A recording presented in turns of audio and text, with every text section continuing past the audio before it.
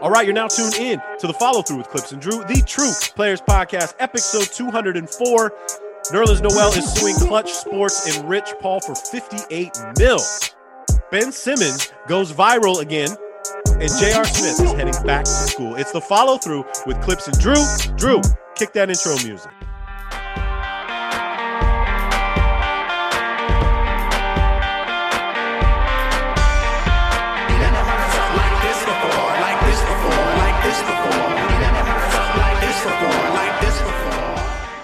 What up, podcast world? What's up, everybody? You know what it is. You know where you're at. It is the Follow Through with Clips and Drew, the True Players Podcast, episode 204. Shout out to the world famous 204's surf spot right here in San Clemente, California. Shout out to the hometown. We are back. It's been a little while. A lot has changed since our Patrick Beverley podcast. He had been traded 13 times and will not be serving the Memphis Grizzlies, and a good fit for the Grizzlies. Patrick is now in his favorite place, Minnesota, which is interesting. But hey man, it was Kobe's birthday on the 23rd, and then it was Mamba Day on the 24th. How did you spend it, man? Mostly just deep diving on Instagram. The nicest part about having his birthday and the Mamba Day be back to back is that it really is it's a great way to remember this guy. All of his highlights pop up. All of the stuff that he did off the court pops up. You know, a lot of sadness, of course, right? Because it's just like, man, it's ridiculous that he's not here. But I spent hours just like looking at his highlights, some of his commercials, which are some of that Jalen one. Oh yeah, that's with the 81 olives. Like yeah.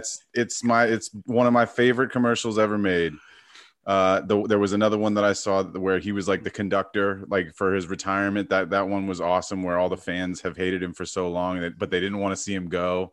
Right. Yeah. I mean, it put a smile on my face, right? Remembering, but that at the same time, it was just that, you know, that back of the mind thought. It's like, man, it's so tragic still. It still doesn't feel real. I totally agree. And, you know, I let the people on our Instagram know that like our number one downloaded podcast we've ever done was our Dear Kobe episode, and I've never listened to it in its entirety, and I was listening to it before I went to bed, and I got the chills saying it now. I'm like, now I totally understand why it resonated with people, and you can hear in our voices just how shook we were, you know, and how real that podcast was, like our feelings, our emotions. And that's what podcasting is at its core, is like you're feeling and how you're feeling at that particular time. And it just took me back to that crazy 2 weeks, Drew, where just we really didn't know what to do. We didn't want a podcast. And then like, how do you try to entertain people by talking about this subject? And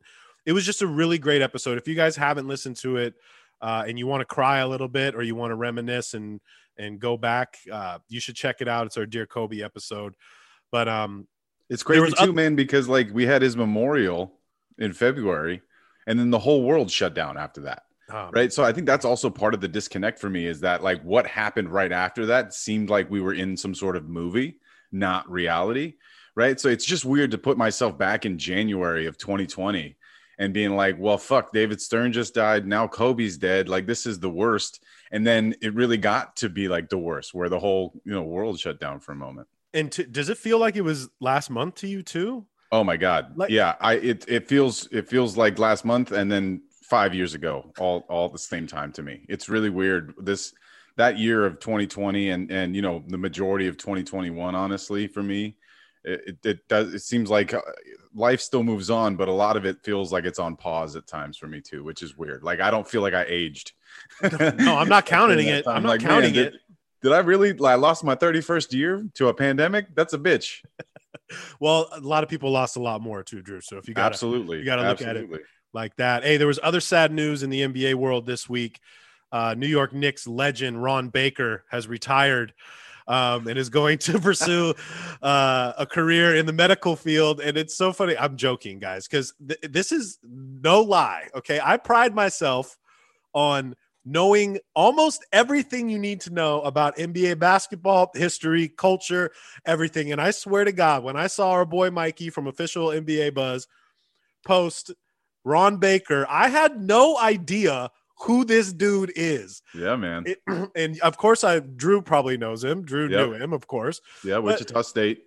A lot of people informed me that that's who it was. But look, bro, I had no idea who this man is, and he's been in the NBA for 4 years.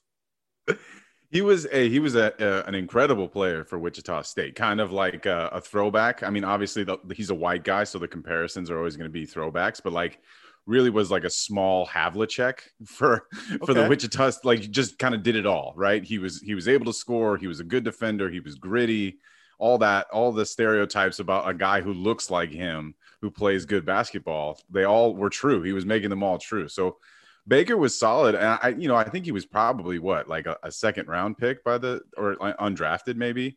But dude, he's an undersized 2 guard, I think. And I think what didn't happen was he wasn't able to turn into a point guard. He had never really played that position.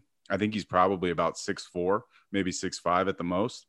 And, he was a 2 guard in college, and you can get away with that at that size and his athleticism. But we all know this. It's another monster stepping into the NBA. So, but Ron Baker, awesome job going with healthcare. Like that's if he's dipping into healthcare, then good for you, buddy. No, again, at the end of the day, you played 3 years in the NBA, and you're probably making the right decision to go into a better field, because after 3 years and Clips doesn't know you're probably not doing something right.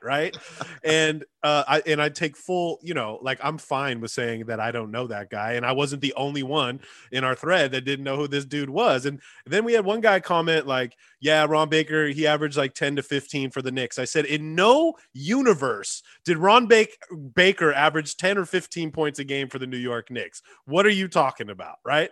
I'm pretty sure he had the opportunity to do that. I'm like, he played a decent amount. I want to say his rookie season, maybe it was his sophomore year. Let me pull this up since we're talking about it. I'm going to go to our favorite website, basketballreference.com. Oh, we're going to talk about Basketball Reference here in a little bit. Baker. Yeah, he's 6'4", so I was right on that. His career points are 3.1, 1.4 rebounds, and 1.8 assists.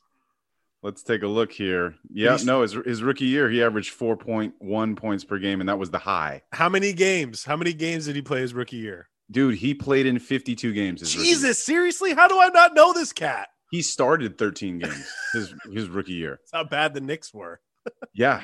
I mean, so that's exactly right. The Knicks were so bad. And then apparently he was traded to Washington on the back end of his 3rd year before he left. I think he must have been playing overseas because he was not in the league the last 2 seasons.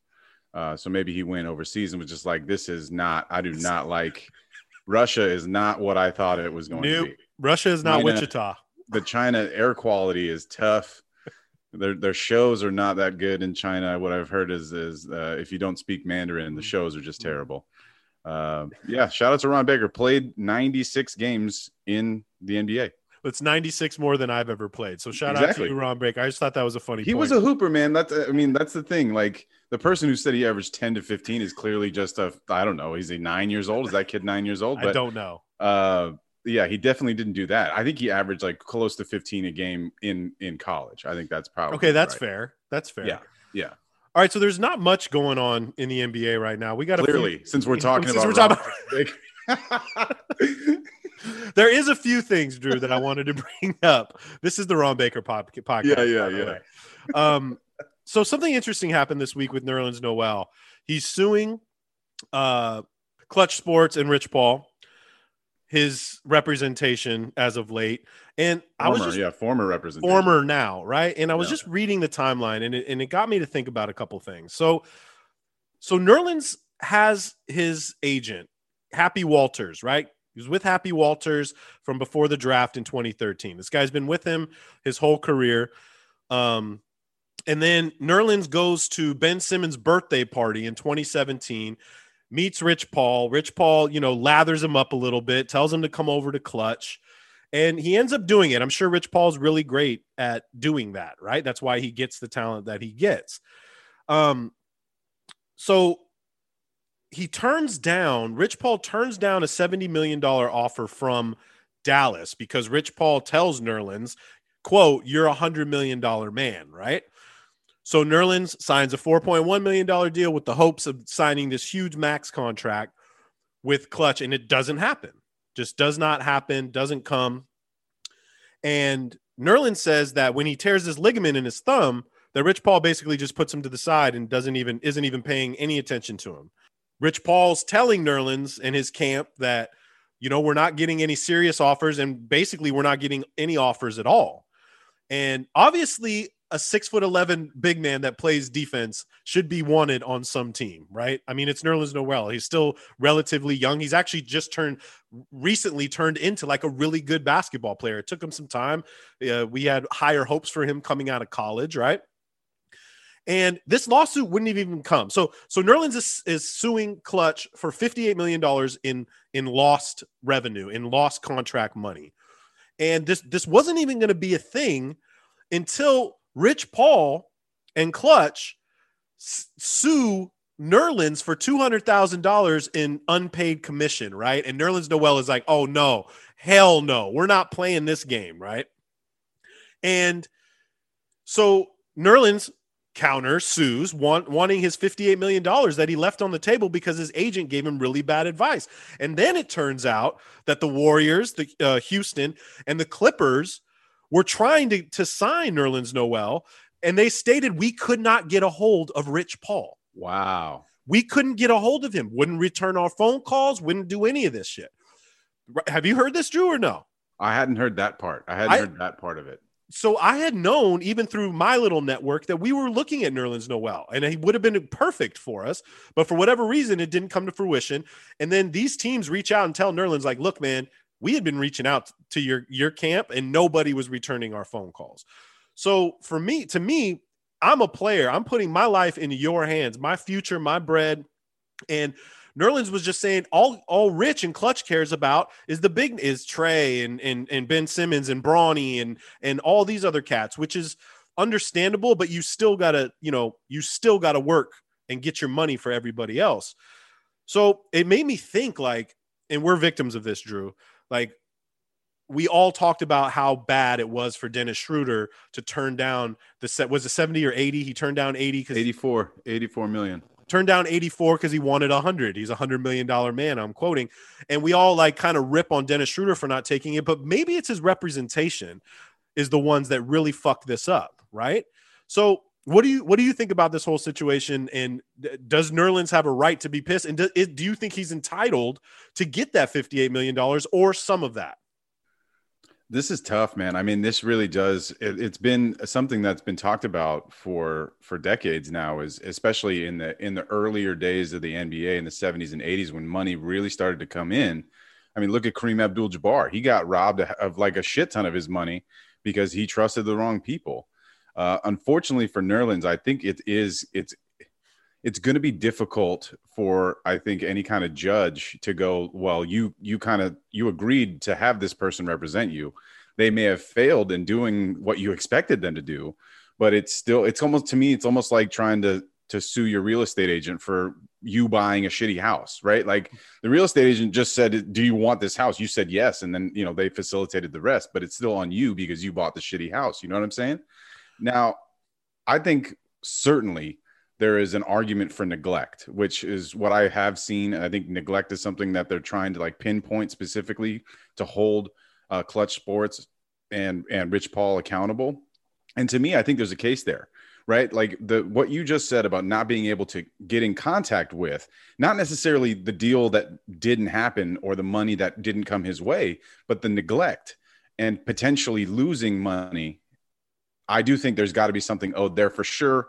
I would agree that the commissions that are owed, whatever those might be that are back due, I think that should not come out of Noel's pocket unless, of course, it's in some sort of tandem where he gives $200,000 up in some sort of settlement deal that he gets money back. You know what I'm saying? Like if they don't agree that $58 million isn't like what he should get. And then also from who, right? Like, it's not like Rich Paul was the one that was offering $58 million. It was these NBA teams that have budgets, that have cap space. So like, where would Rich Paul come up with $58 million, right? So I don't think that's going to happen because the money isn't there, right? I just can't imagine Rich going like, cool, let me write a check. I mean, yes, Clutch Sports has a lot of money, but $58 million just in cash, I don't know too many businesses in the world that would just be like, okay, yeah, we can handle that. So I don't think he's going to get all of that. I think he deserves some sort of something out of this, because clearly he was misrepresented and unfortunately probably did cost him some money, but it's very difficult to prove something like that. Yeah, but don't you feel at that value? Don't you feel that Rich Paul should be punished? I mean, don't you, in order to get your agent's license, like there has to be some code of conduct, right? Yeah. Even your realtor license. I'm not going to compare Rich Paul to a doctor, but you know, your duty and your job is to perform your job to the best of your capabilities. Like, you don't want to go in, to surgery and have some doctor not be 100% in on the surgery, right? And be neglectful. And again, I don't want to compare it to being a doctor, but you should be punished at some point. And here's another question. Do you think that Rich Paul and Clutch are just a little too powerful right now in the grand scheme of things, like basketball and manipulating where players go? I mean, I'm not going to say it was all LeBron and Clutch that made Montrez choose the Lakers, but it kind of is. Like, LeBron has this, he can tamper, like you literally can tamper through Rich Paul, and like Trez and LeBron doing workouts before, when Trez was still a Clipper, you know what I'm saying? And like, you can manipulate the situations. And I don't know, man. Do you think he's a little too powerful right now? Yeah, I think so. But I think maybe the form of punishment that you're talking about is going to come with the backlash of this story being released.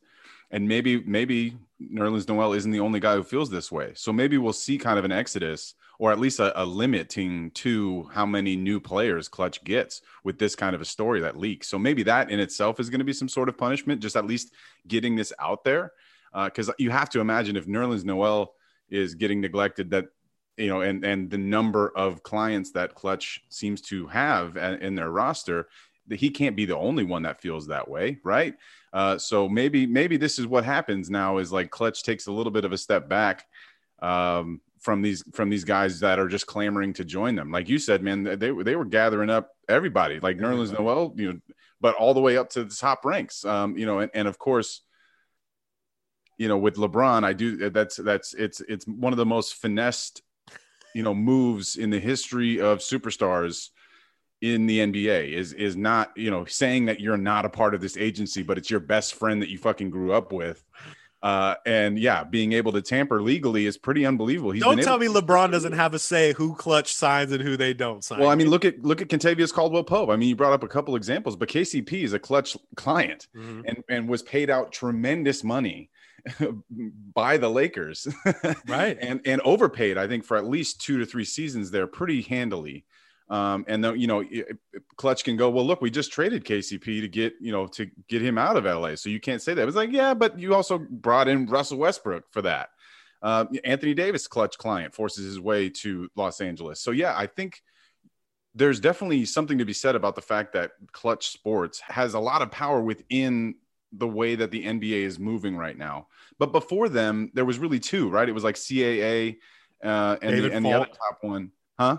David Falk had ran the game forever. So I think we've gone through periods where there's just big house agencies that, like, if you want to do business, you kind of have to pay the piper in a sense. And I think Clutch Sports is the one that is, taking that role right now. But I think it's been occupied by, people and businesses in the past. So I think it'll start to level out. Like, as these players become more and more aware of their marketability outside of the game of basketball, they're going to look for agencies that can help them achieve those goals and become wealthy outside of what they're taking from their NBA paychecks.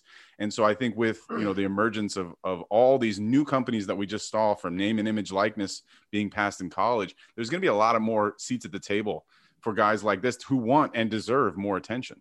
Yeah, but wouldn't you be, well said, man, but wouldn't you be pissed if you're Nerlens and you're going to sign a $70 million deal for a year, you're ready to go, like, okay, I'm inked, I'm locked in, and then your agent says, no, I'm going to get you 100. And then that 100 million turns into a 1 year 4.1. Like, I would be livid, man. Absolutely. I would be, right. So absolutely. But at the same time, Nerlens signed the contract. You know what I'm saying? Nerlens was the one who gets to say thumbs up or thumbs down. It's like, oh, Rich says he can give me 100 million. So I am turning this down because he says so. Yes, you're right. It's fucked up that he got that advice. And same thing with Schroeder, which you brought up, which I think is a great example. But it is on them, which is, I mean, like, they're men, they make their own decisions. Of course, they want to take the advice of their agent, which is why they hire him and pay them, the commissions that they do.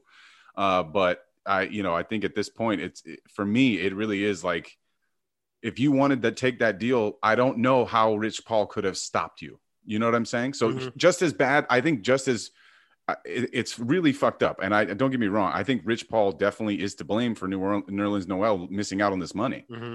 But at the same time, he needs to know that he's the final decision maker, not his agent. And maybe he knows that now. Yeah. And, speaking of a Clutch client, Ben Simmons, my boy, Benjamin Simmons, the soap opera. Do you think that they're actually going to give him some, do you think Nerlens is going to get something out of this?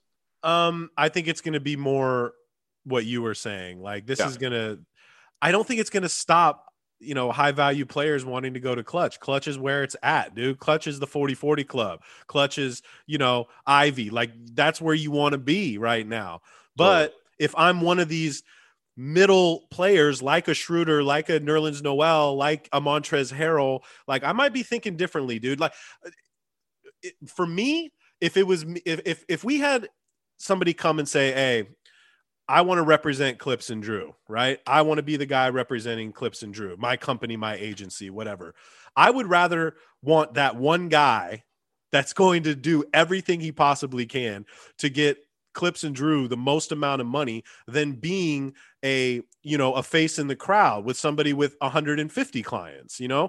So maybe it'll make people, choose better, I guess. I don't think this is going to ruin Rich Paul's, reputation. I mean, it might put a little stain on it, but I think me personally, I think he's entitled to some of that money. Like, damn, I missed out on a lot of money. But I think, double-edged sword, what you're saying, if you're a judge and you're in, this is a legal thing, the judge is going to say exactly what you would say. I will guarantee you that Nerlens Noel will not be cutting a $200,000 check to Clutch Sports over commission lost if you're not doing what you're supposed to be doing for me.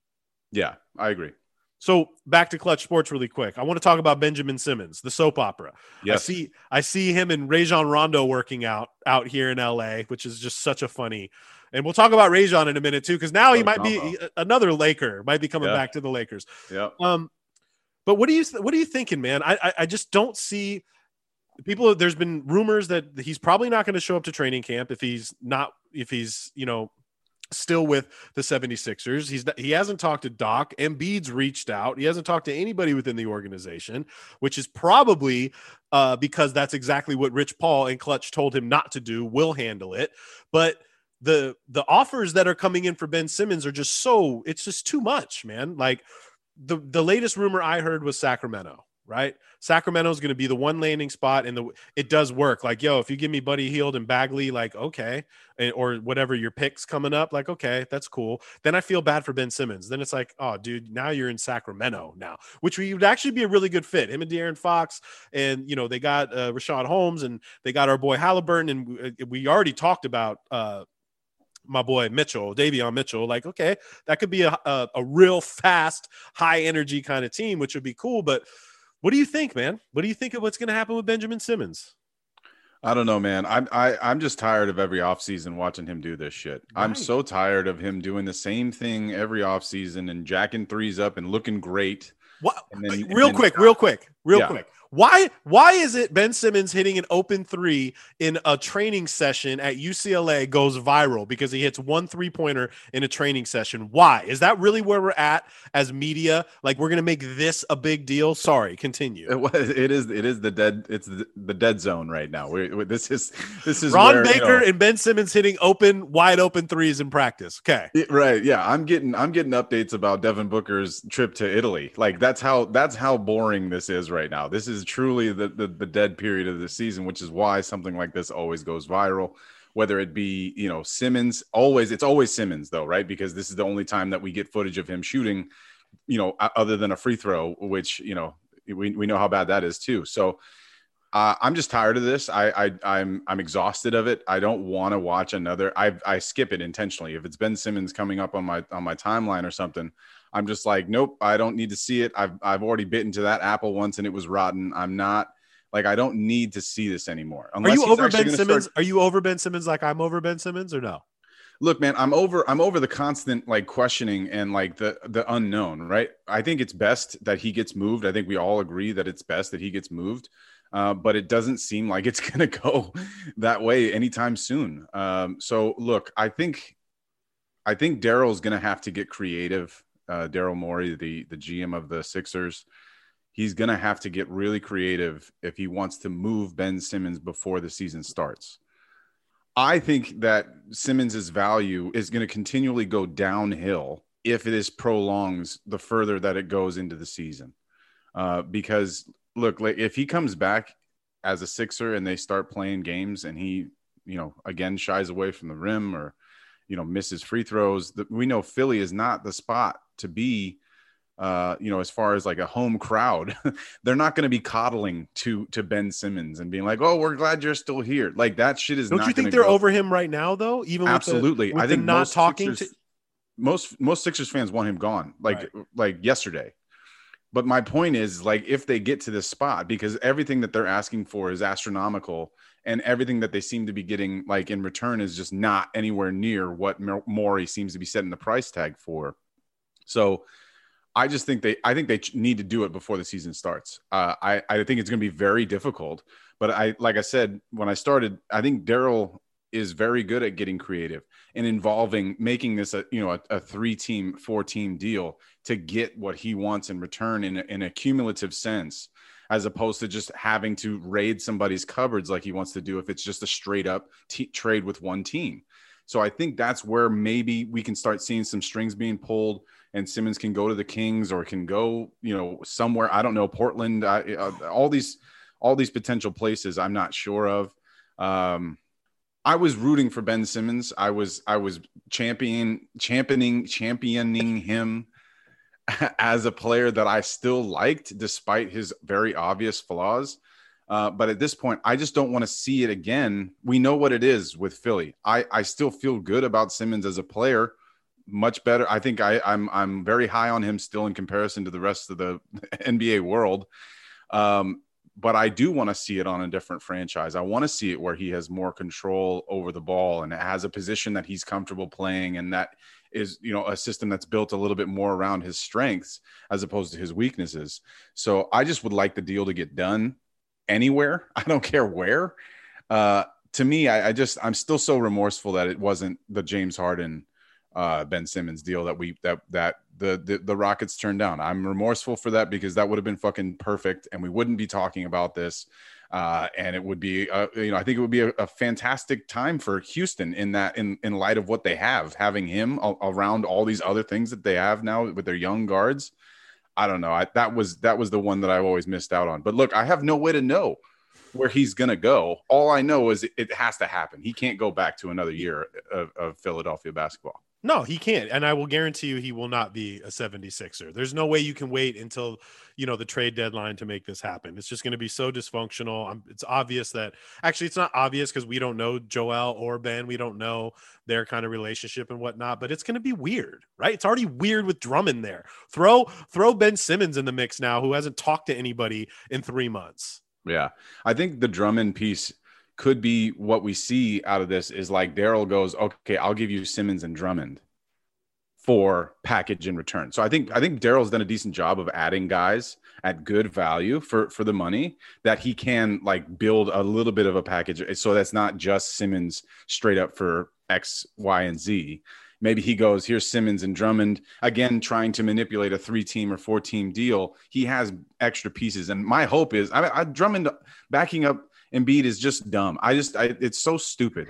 I just don't like it. And I mean, look, yeah, if Embiid goes down, if they're still really worried about his knee, then okay, all right, I get why you have Drummond on the bench. But if Embiid's looking fine, which he never does, gets injured all the time, so I get it from that reason for the injury insurance aspect. But I think more importantly, it actually is something that can be used to create something of a package with Simmons to exit. Drummond and Simmons to Golden State for Wiggins and Wiseman. What do you think? Daryl Morey hangs up the phone as soon as you stop with those two options. He wants so much more for Simmons than that. Those are the main focal points. Those are the main. That's what I'm saying, points. though. Like, so if Daryl Morey wants something from the Warriors, or if he wants something from Portland, he has to rope in a San Antonio or an Orlando, or you know what I'm saying, like to make the pieces that he wants in return back, right? Because I think initially Morey was like, cool, I'm just going to do Simmons straight up for another superstar. Dope. This is going to be great. Everyone's going to think this is an awesome trade. And then now it's like nobody is going to give up Simmons straight up for one of their superstars. It's not happening. So now he takes a step back and goes, all right, now I want exactly what Houston got for James Harden. I want, a decent player or 2 or 3 decent players and a shit ton of picks. Like, that's what I want to do then. And everyone's like, still, I don't know. I don't think it's a little much. So I think that's what it has to be. I think if he identifies something that he wants, that he thinks he can realistically get as a player that can help them immediately, it's going to have to be in tandem with picks. I think that's what he wants. I heard also Simmons to San Antonio for Derek White, Jonte Murray, and then a few of their picks. And I like that. I do too. For Philly, right? I like that a lot. I think I think if there is a place that Simmons can go and kind of and be excited about, right? Of all the teams that we're talking about, Sacramento, not exciting.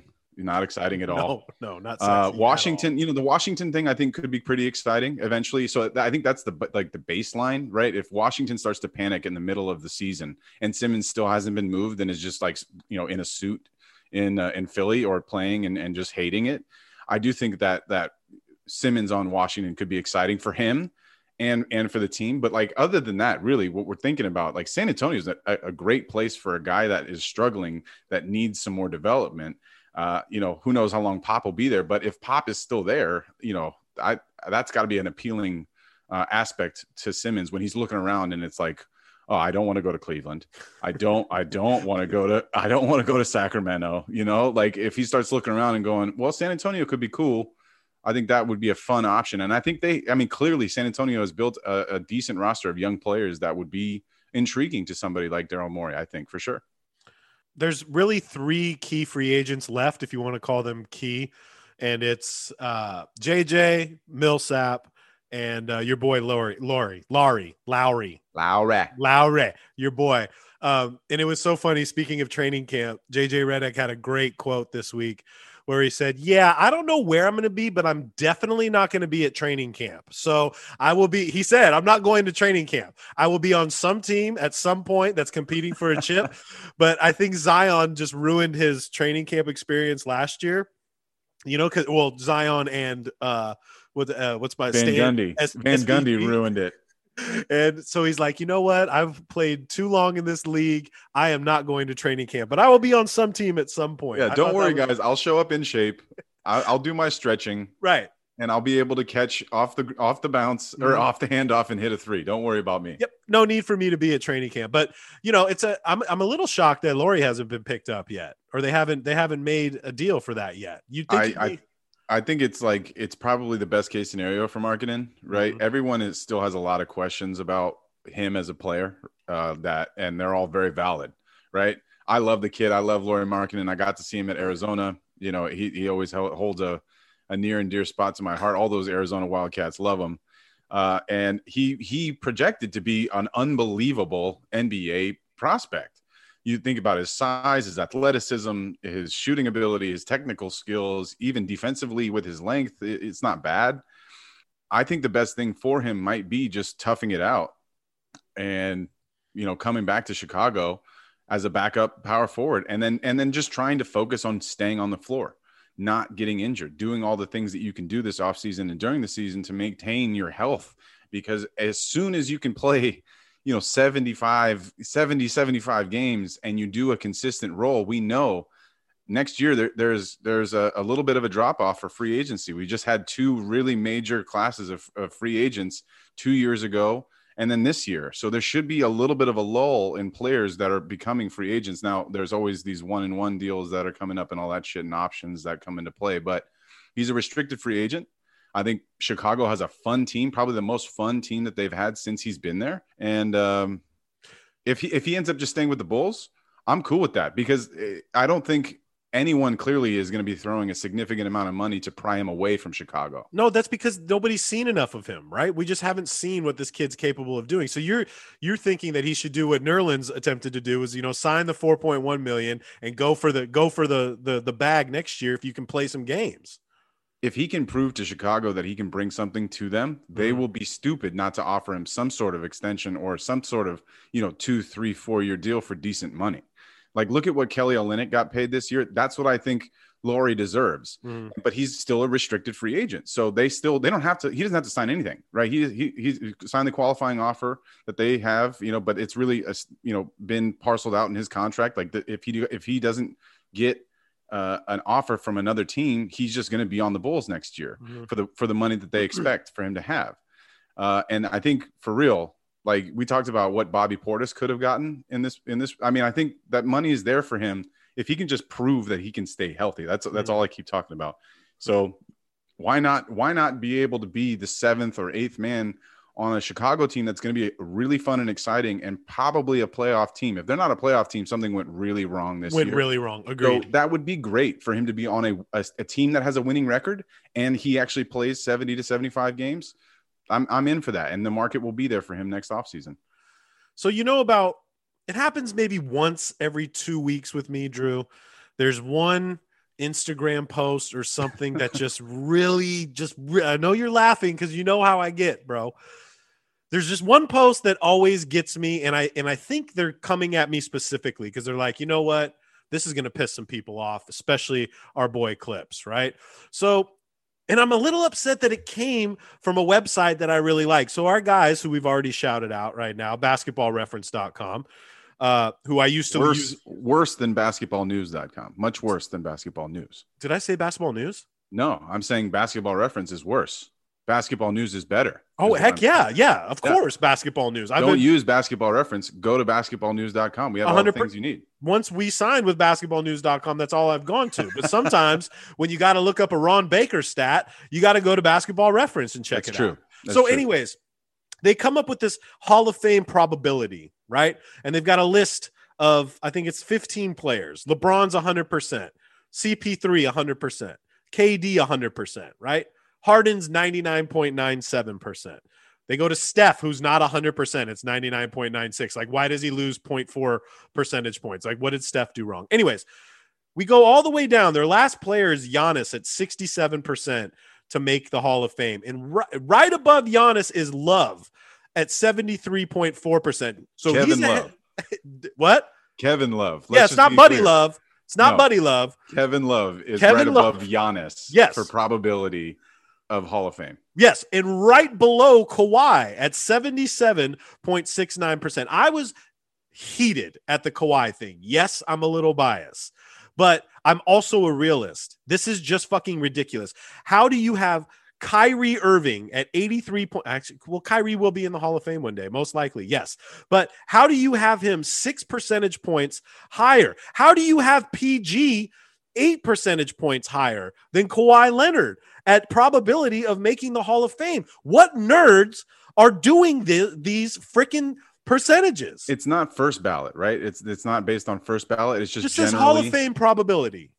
Yeah. I think the funniest thing about what we're talking about is that all of those guys on the list are going to be in the Hall of Fame. Every one of them will. Every one of them. Basketball Reference does not take into account the fact that it's an open door policy in the Basketball Hall of Fame. Other than Robert Horry, everyone fucking gets in. And Robert Horry is probably going to get in the next few years because there's been this big push to get Big Shot Bob in the Hall of Fame. But we've been through this over the years that we've done this podcast. If Basketball Reference is being serious about this, literally every single player on that list is 100% to make the Hall of Fame. Look, if Giannis has his left foot amputated today and can never play again, in the Hall of Fame, time MVP, Finals MVP, championship winner, he's in the Hall of Fame. You're in the Hall of Fame. You're in the Hall of Fame. Averages he's I think at this point he's played. I think maybe Giannis is close to playing the same amount of years as Larry Bird. Okay, He's definitely in the fucking Hall of Fame. He's absolutely in the Hall of Fame. Kawhi Leonard's in the Hall of Fame. Kyrie's in the Hall of the whole list. Everyone. Kevin Love is going to be in the Hall of Fame. He has like 2 gold medals. He's got He's got a championship. He's got a couple first or a 40 rebound game. That should be enough too, right? Yeah, he had some of the biggest statistical rebound games that we've had in recent memory. And of course, of the list, Kevin Love is the lowest in all of our measure as far as probability for Hall of Fame. And I think Paul George should be right there next to him, because Paul George has never done anything other than be a great all-star, which is enough to get in the Hall of Fame these days. Okay, so let's set the bar here. They have Dame at 90.63, okay? Dame, who is going to be in the Hall of Fame, I get it. But how is Dame ahead of Lowry, PG, Kyrie, Kawhi, Love, and Giannis? Like, it's just weird to me, man. I want to know how they came up with these numbers, right? Do you think Kyle Lowry's a first ballot Hall of Famer? Well, that's the first ballot stuff is tricky because it really depends on who's up, like who's up for that class, right? So like and that all depends on when these guys retire. And I think you have to be 5 years removed from retirement in order to get into the Hall of Fame. So that is all really tricky. First ballot, second ballot, it really depends on what the roster looks like and how many guys the NBA feels comfortable with allowing. If they don't want a 3-hour Hall of Fame ceremony, even though it usually is for 15 guys, right? So I think that part's tricky, but Kyle Lowry is going to be in the Hall of Fame. It's just funny to me how PG is 84%, but Kawhi is 77%. And I love both of these guys, but it's just a no freaking brainer. And then again, Steph at 99.96, just give him 100%. He's in the Hall of Fame, no matter what. It's the same thing with Giannis. If Steph lost his arm and couldn't play basketball anymore, he's in the Hall of Fame. I mean, this Klay Thompson is in the Hall of Fame. If he never plays again, if Klay Thompson never plays again, he's in the Hall of Fame. Ooh, that'd be a fun discussion. He is. That's okay. He's one of the best 3-point shooters ever. He's won 3 rings. He's been on all defensive teams, and he's been an all-star several years. Like he's in the Hall of Fame. Like that's what it is. I think that's the interesting part about this whole thing is that it's dead season, dead zone, and it got you riled up. So I think mission accomplished. Oh boy. I don't know what sort of algorithm they were using for this, but clearly it's just wrong. So that fired me up. Hopefully something else. The dead zone. I love that, Drew, because that's exactly what it is. Like I watched more videos of PG paddleboarding in Tahiti last week, and I'm like, what the hell am I doing? It's just funny to watch Paul George paddleboard, right? Be on a paddleboard, but you're living your best life. So yeah. I want to bring something up. I know a lot of our listeners aren't really into Top Shot yet, but I kind of want to toot my own horn, Drew. I've been crushing this week. I'm up 40% My collection is booming. NFTs in general is booming. The whole market is on fire. If you guys have a collection and don't want to do it anymore, holler at your boy, because I'm buying right now. If you're selling, Clips is buying right now. But I was really strategic this week. Like I said on the show, I made a lot of money in Vegas off the Summer League moments, which was just an awesome experience. And I was really smart. I reinvested it into the ecosystem of Top Shot, but I made really wise choices as far as the moment, the player, and everything is just booming. And like all bull markets, like something will happen. It'll flatten out at some point. But like tomorrow, they're introducing the WNBA Top Shot. And although I'm not super excited like I am with the NBA, it's showing that Top Shot is doing, is being progressive and moving into different demographics. What this means for Top Shot is we're going to get new fans and new members. New members are people that are going to be in the marketplace and buying moments and helping people like me that are putting stuff up. But I really wanted to complete my Clipper set, obviously. So I have 245 NFTs right now, which is a lot. I've hit I'm in the top 2%. There's over 600,000, 500,000 users on Top Shot. I'm in the top 2% as far as collection and market spend versus market value and whatnot. So anyways, I got all the rare moments from, and then there were 4, which is the Clippers Western Conference Finals, which is awesome. Paul George, Reggie Jackson, even Pat Beverly. Now I wanted the Pat Beverly moment because that's probably his last moment ever as a Clipper. And I just really wanted it. So in order to get your collector score up, which you need in order to get these packs, they want you to complete team sets, right? Yeah. So obviously I wanted to complete the Clipper set. I completed the Series 2 did all of that. But in order to get the huge collector score, you got to collect the whole team, right? Yep. Series 1 moments. I needed to get Jermichael Green, Landry Shamet, Montrezl Harrell. Their first moments. Season 1s are just exploding right now. So anyways, there's these things called bottlenecks where it's like one of these moments for this specific team, whether it's the Utah Jazz or Washington Wizards, whatever, there's going to be a bottleneck moment, which is just extremely expensive that you're going to need to buy in order to complete that whole set. So I have every single moment for the Clippers, but the bottleneck is a Chris Paul run it back. $1,700 is wow. I know, dude. So what does that mean? Break this down for people that don't know what you're talking about. When you say $1,700, that's how much you're going to have to spend on this moment in order to attain it? That is the floor right now. That's the lowest asking price for it right now. And what do you get for making that purchase? You complete your set, and then what does that do for you? So it opens up a lot of doors. So again, with collector score, which Top Shot is moving towards, like in order to get these rare and legendary packs and whatnot, they have three different queues that you can go in. It used to just be one queue for everybody. Drew's experienced this. If there's 30,000 packs, but there's 300,000 people that want these packs, your chance of getting that pack is very small. So what they're doing now is, based on your collector score, you'll have priority queue if you have an 8,000 or more, depending on what they set that at. And your collector score almost doubles when you have a full team set. And also, like what we got to see during the finals was if you had a complete Phoenix Suns full set, you got an opportunity to go to the NBA finals and have a suite and go to a game. And I think these are going to open up for your respective teams. It's going to open up opportunities, cool opportunities like, you can go to a workout with Paul George, and you can, there's just a lot of things that can happen. Now, obviously, I'm a collector as it is. I want all the Clipper moments, but I haven't spent $1,700. Okay. Right. That's a big dollar tag. It is, man. And I needed the Lou Williams metallic gold, which was going for $400. That's the most I had ever spent on. But again, this is money that I've made on. It's like Monopoly money, but it is your money. I've never cashed out. I've put everything back into the system of Top Shot, and I've completed the Clipper season 2 set, and I completed the Atlanta Hawks season 2 set because it was the cheapest and I had the most moments for that. But what would be your take on it, man, for $1,700 for the Chris Paul for me to complete? Well, I think you're onto something when you say, that we've experienced, especially with Top Shot, just in the early, few months and what is it, 2 years now that they've been in existence? No, it's not even 1 year, a year and a half. We've seen how high and how low, this thing goes. And with cryptocurrency, NFTs, it's a very volatile environment. But when it comes to your level of investment, I think what you're doing is you're not necessarily the day trader, right? You're not in there to make a quick $4. Sometimes you do that if it makes sense, but what you're talking about is bigger. It's about being a collector.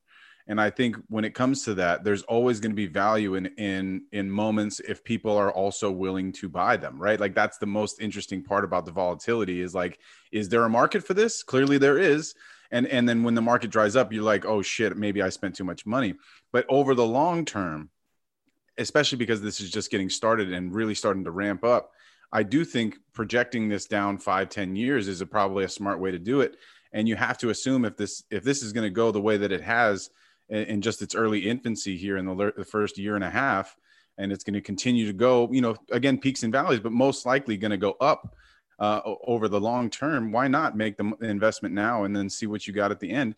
And at the very least, it'll give you, the good feeling that you have these moments, the moments that you actually like, as opposed to just looking at it from an investment standpoint. Man, the Kawhi dunks in the playoffs were crazy. Paul George is just going off, when he laid Chris Paul out, and then there were 4-pack, and these are rare. They're $7.99. Now I want people to understand this too. Like this bottleneck Chris Paul is a run it back moment. It is a rare. There's only 299 of them, meaning moving forward, if you want to collect that whole Clipper set, only 299 people will be able to have that moment. So it will be going up in value, for a long time. I've seen, and the way I looked at it was like, Kawhi Leonard might not play all season. I bought up all of Kawhi's moments from this year. I doubled down on a couple of them, and they've been skyrocketing because people are seeing that too. And I'm also seeing the influx of users and money in the market from the people we signed up at Summer League, all the new people that signed up.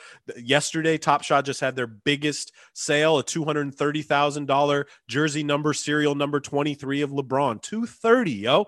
That's a lot. And obviously, I don't have that kind of bread. But, you also have to be strategic. Like, I needed this Jermichael Green, Montrez, and Landry, right? So I sold off one of the RJ Hamptons from Summer League that I got $200 for, which is now $80. And then I bought those moments with that, right? And sold my Jaylen Brown. When you think about it, like, would I rather have a Jaylen Brown rare, or would I rather have that Lou Williams rare? Like, I'd rather have the Lou Williams. So let me ask you this: for someone that is new to Top Shot, we've talked about it, your journey since it started on this podcast quite a bit. But if someone is excited about this right now, and since it is the dead zone, they want to occupy their time and maybe start collecting, what would be the first thing that you would advise them to do if they're new to Top Shot and they just start their account today? I'll give free game right now, Drew, because moving forward, I'm not giving any more of my advice. You don't have to give your hints and your tips or your secrets. Just what would be something that you would think would make a lot of sense for someone that's just starting to mess around with this? So what you should do is just start your account. And immediately you're able to access one. You can buy a pack right now, a base set, which will give you 3 moments, right? And then Top Shot will let you buy a booster pack. If you've bought less than 3 packs, you can go in right now and get another pack, which is 3 moments. So starting today for $18, you can get 6 moments. Who knows what your moments are going to be? They're all minted. Season 2 is done to 40,000. So there will never be more than 40,000 of these base set moments. And you never know what you're going to pull. But my suggestion would be, don't get in this for the flip, right? I mean, you can, if you pull something that's just ridiculous. Like, look, man, giving me 30 moments from Summer League that were valued at $200 a piece. Yes. Flip 5, 6, 7 of them. Keep 1, keep 2, whatever you got to do. But a lot of those opportunities aren't going to come. My suggestion is find your favorite team, your favorite player, buy the moments that you find awesome, or that a game that you were at, or a player that you just really like, or double down on LaMelo. LaMelo's skyrocketing, right?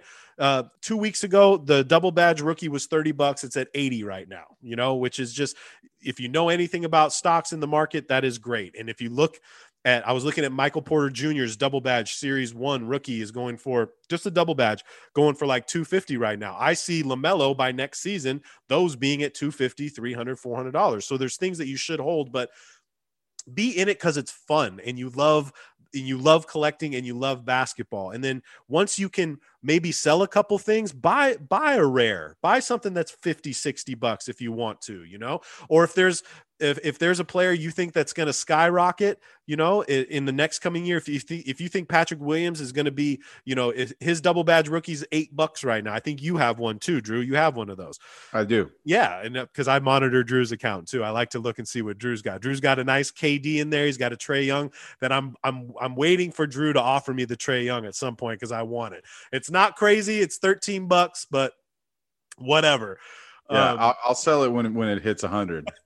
First of all, I've made you money, Drew. I've told you when to sell. That DeAndre Ayton I got you $80 for is now $12. So I knew when to sell.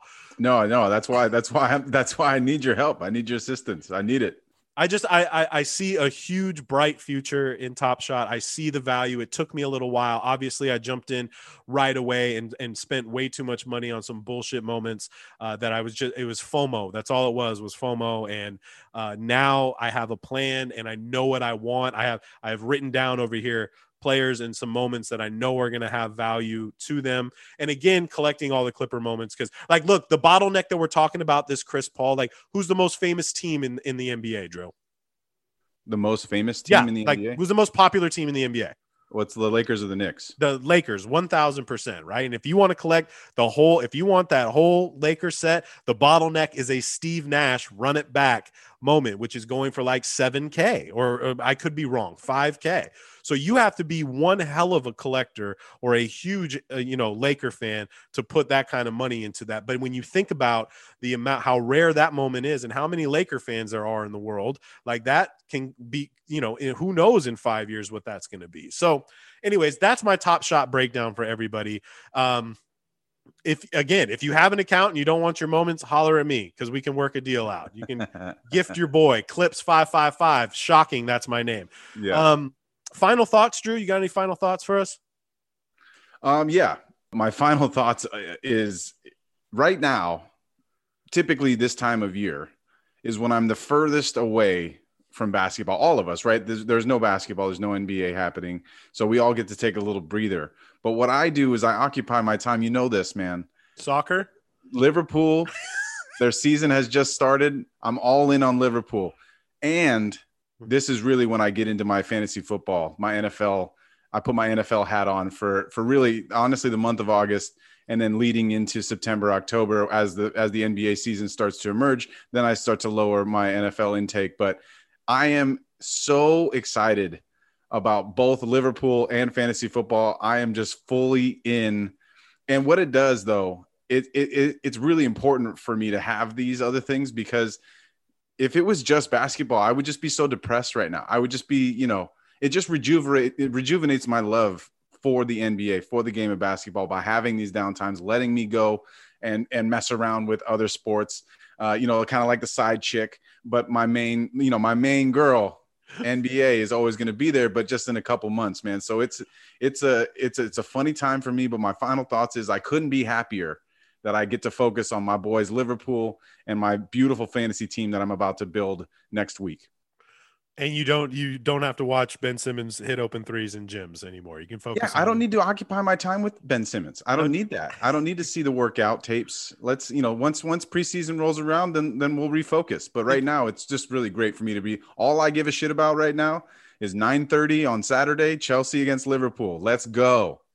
And if you follow Drew, you know how passionate he is about his soccer. I've yet to see him play soccer, but this dude loves his Liverpool team, and I'd love to see him kick the ball around a little bit.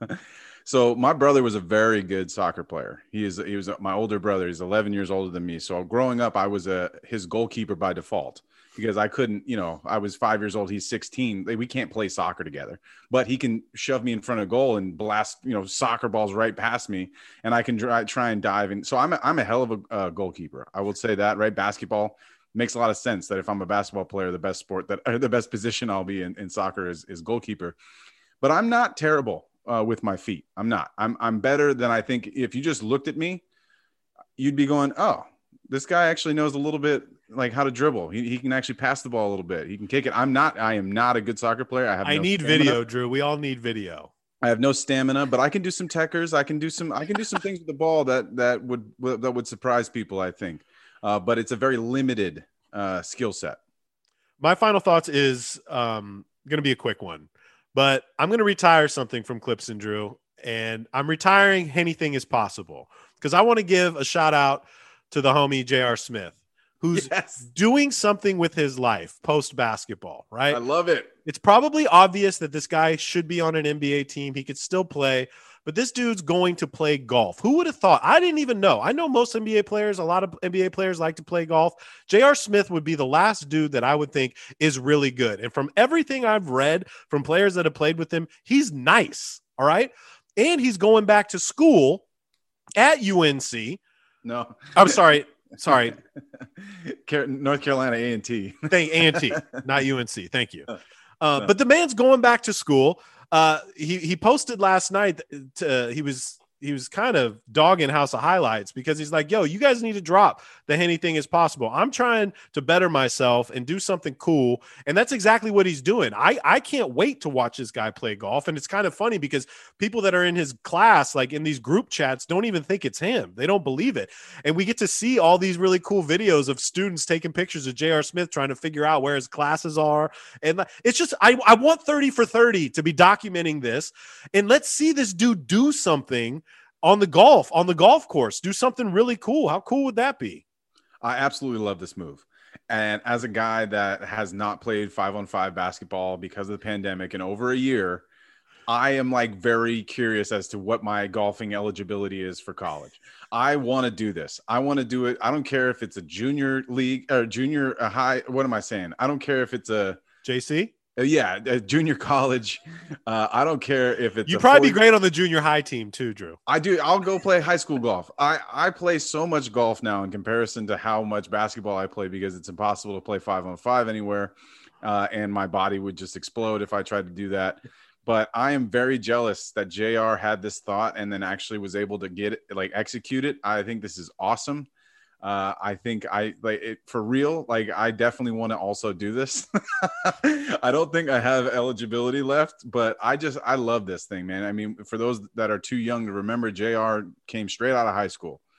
So never did the one and done thing. It was back in the time where you could just do that. You could just be a high school player that could gets be 18 drafted. and be like, I'm going to go to the L.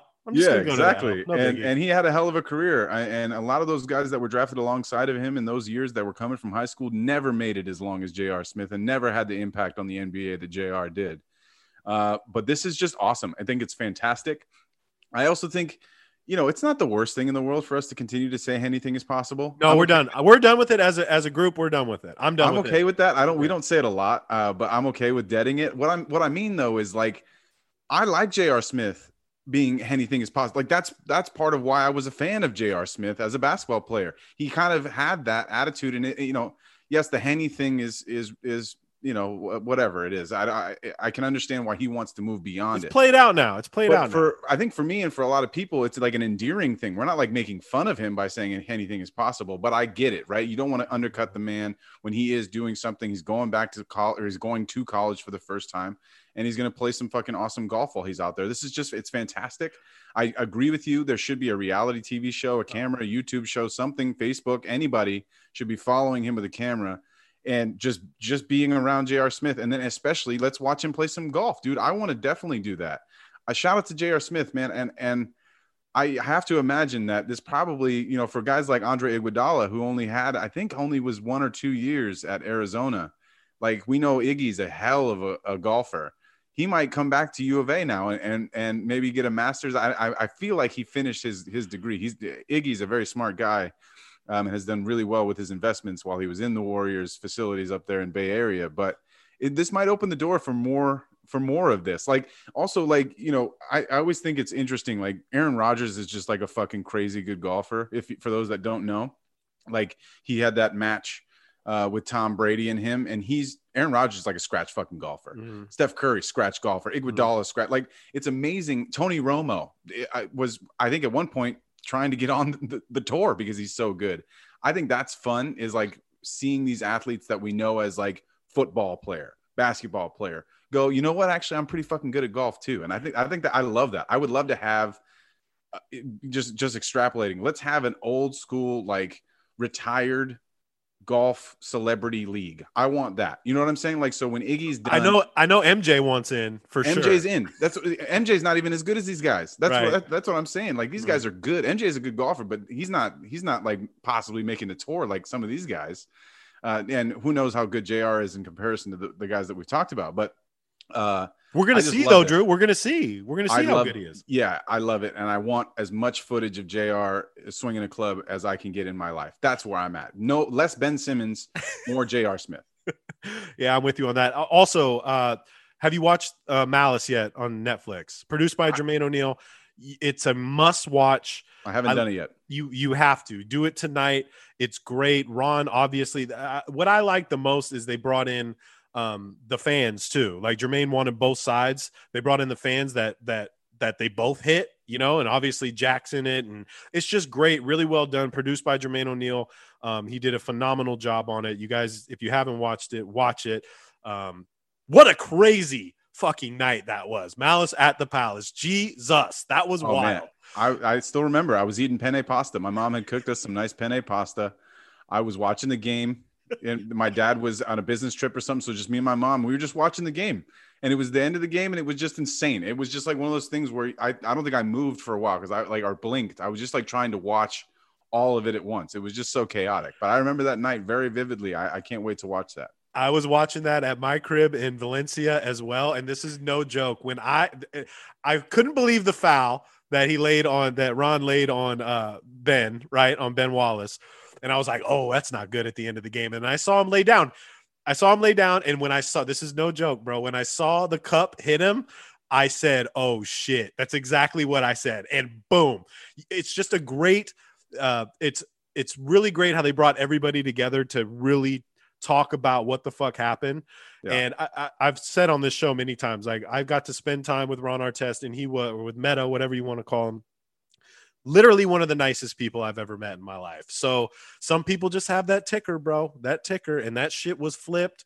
And boy, was that wild. Talk about awesome camera work.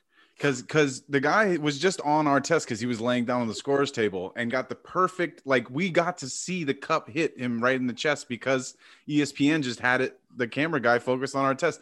That was unbelievable, because I think in most moments, especially now, like, they would go to commercial. I don't know, man. Ron Artest laying down on the scores table, you don't see that often. So they're probably like, let's keep the camera on him. Yeah, totally unbelievable camera work. That guy deserved a raise if he's still on ESPN.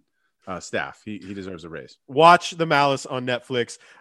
Rate, review, subscribe. We got t-shirts. I'm rocking the new follow through tee right now. If you guys want to cop one and support your boys, send us a screenshot when you're listening to the show. We appreciate everybody that is doing that. We're going to be back shortly. Couple days. We're going to have an update on Ben Simmons' 3-point shooting at UCLA, and we'll give you an update on Ron Baker and how he's doing in the medical device field.